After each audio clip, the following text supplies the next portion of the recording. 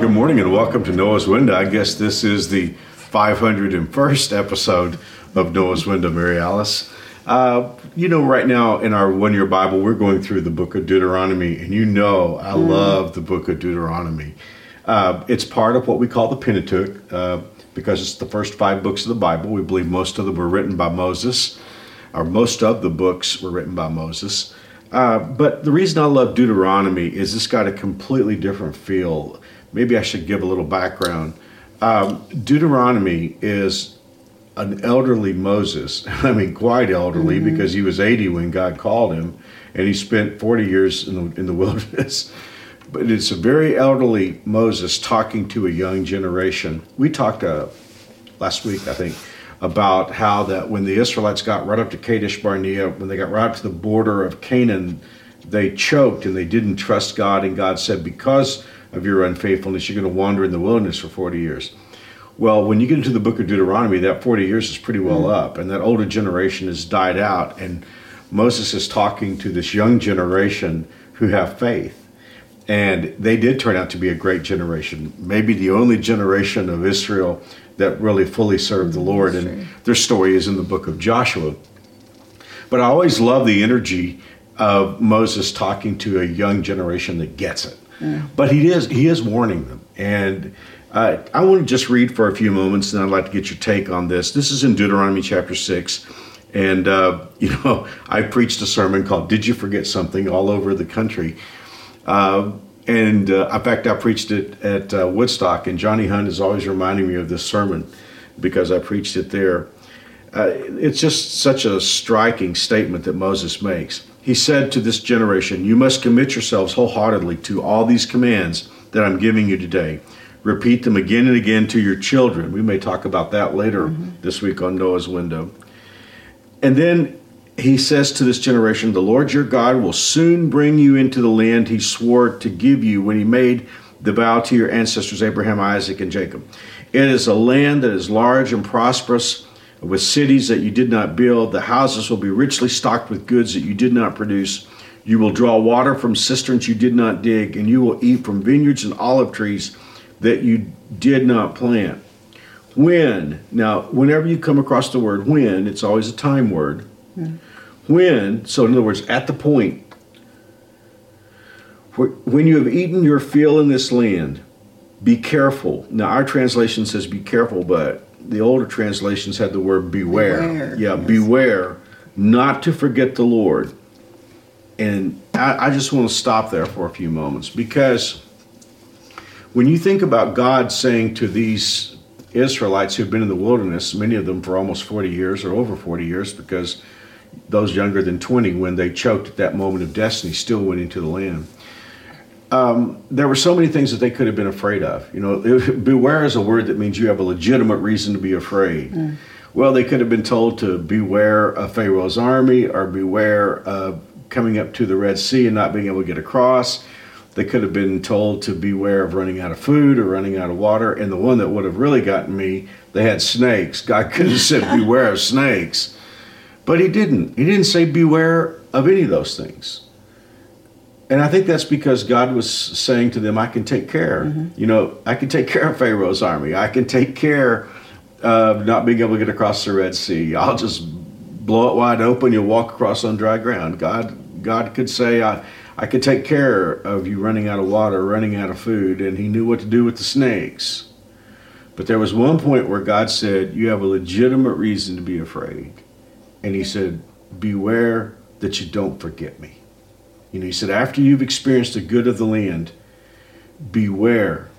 And in fact, he was saying, you have a legitimate reason to be afraid. And for me, and maybe I'm taking this a step too far, but it was like God was saying, I can handle all those other things. The one thing I can't handle is if you forget me. So, Mary Alice, why is it human nature for God's people, to forget God and not be thankful after he has solved our problems or met our needs? I think we just get so comfortable enjoying the blessings that we don't feel an urgency to focus on God. Whereas when we're in a difficult situation and we're looking for answers, then we start focusing on God. So I think it's just our human nature when we get comfortable that we slip into that. Do you think sometimes it's because we lose sight of the fact that God is our source for everything? I mean, Of course, because absolutely. it's so easy to think, oh, the good things that happen, they just happen in the Yeah, world. they just produce themselves. We just, yeah. You know, we don't tend to ask, why am I having so many good things in my life? You know, we tend to ask, why do I have trouble? And that's when we tend to go to God. But, you know, maybe the time, you know, since we're simple, maybe we shouldn't ask why we have trouble when trouble comes. Maybe we should say, since we are sinners, why do we have these blessings? And that goes back to the gratitude. I think intentional gratitude will help prevent us from slipping into that forgetfulness. Well, don't you think that's what the Lord was saying to them? You are going to have to be intentional about this, because it's so easy just to get on with the day. You know, I live in a house I didn't build. I have fruit trees I didn't plant. I'm drinking from water from a well I didn't dig. You know, I have the best of life. And then it's so easy to get trapped with thinking about, well, I'd like to have this, I'd like to have that. And God was telling them, be careful not to forget me.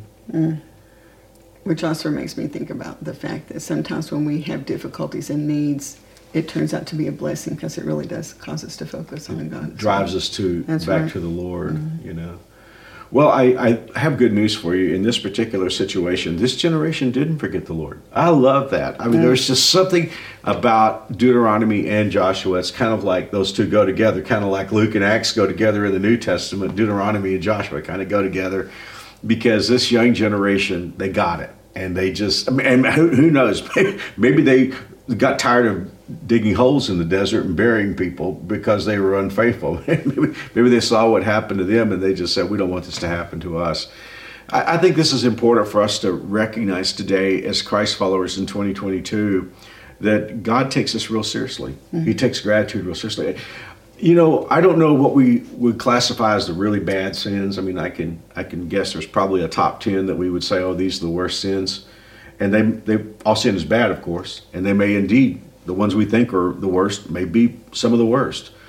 But whatever we think is the list of worst sins, we probably better add ingratitude to that list, because God takes it real seriously. We know that, you know, Jesus is God. He is the second member of the Trinity. When he came to the earth, he was troubled by ingratitude. You know, the 9 lepers that wouldn't return and give him thanks. You know, he said, where are the other 9? And how hard is it to just be thankful? How hard is that? You know, he didn't ask us to do something really, really challenging. Yeah. To be thankful. It's not that hard. Well, and it's interesting because David talks about this in the Psalms, and he's saying, give God the sacrifice of thanksgiving, the sacrifice of praise. And evidently that's more important to God. I mean, you know, the Lord is always asking people in the Old Testament especially, do you think I'm hungry? Do you think I need animals out of your pen? You know, he's saying, be thankful, be grateful. And that's something that all of us can do today. But like Mary Alice said, and I think the most important word of this Noah's window is when Mary Alice used the word intentional, because we are going to have to get intentional about this. If we wait till the mood strikes us, then our gratitude will be haphazard, you know. But maybe we need to just create some time in our day devoted just to gratitude. I think we'd be happier, and I know it would please the Lord. And we could go and talk about that, because there's been studies about people that are thankful. At Harvard. That's right. That's Harvard. Right. Yeah. Well, let's take time to pray now and give thanks to God. And while Mary Alice leads us in prayer, why don't you join us in prayer in this moment? Wouldn't it be wonderful if all of us on Noah's Window could just offer up an aroma of gratitude, you know, like incense in the Old Testament in the temple or the tabernacle? Wouldn't it be great if we could just all offer up gratitude to God together today? Well, let's pray. Father, first of all, I want to just thank you for another opportunity to live and serve you. Thank you for that privilege. I thank you, Father, for being God, for creating life and sustaining it. I thank you for all the many, many blessings that you've just lavished on us. I thank you for each and every person and each and every family that is watching and listening to Noah's Window. Thank you for the community of faith that you have brought about.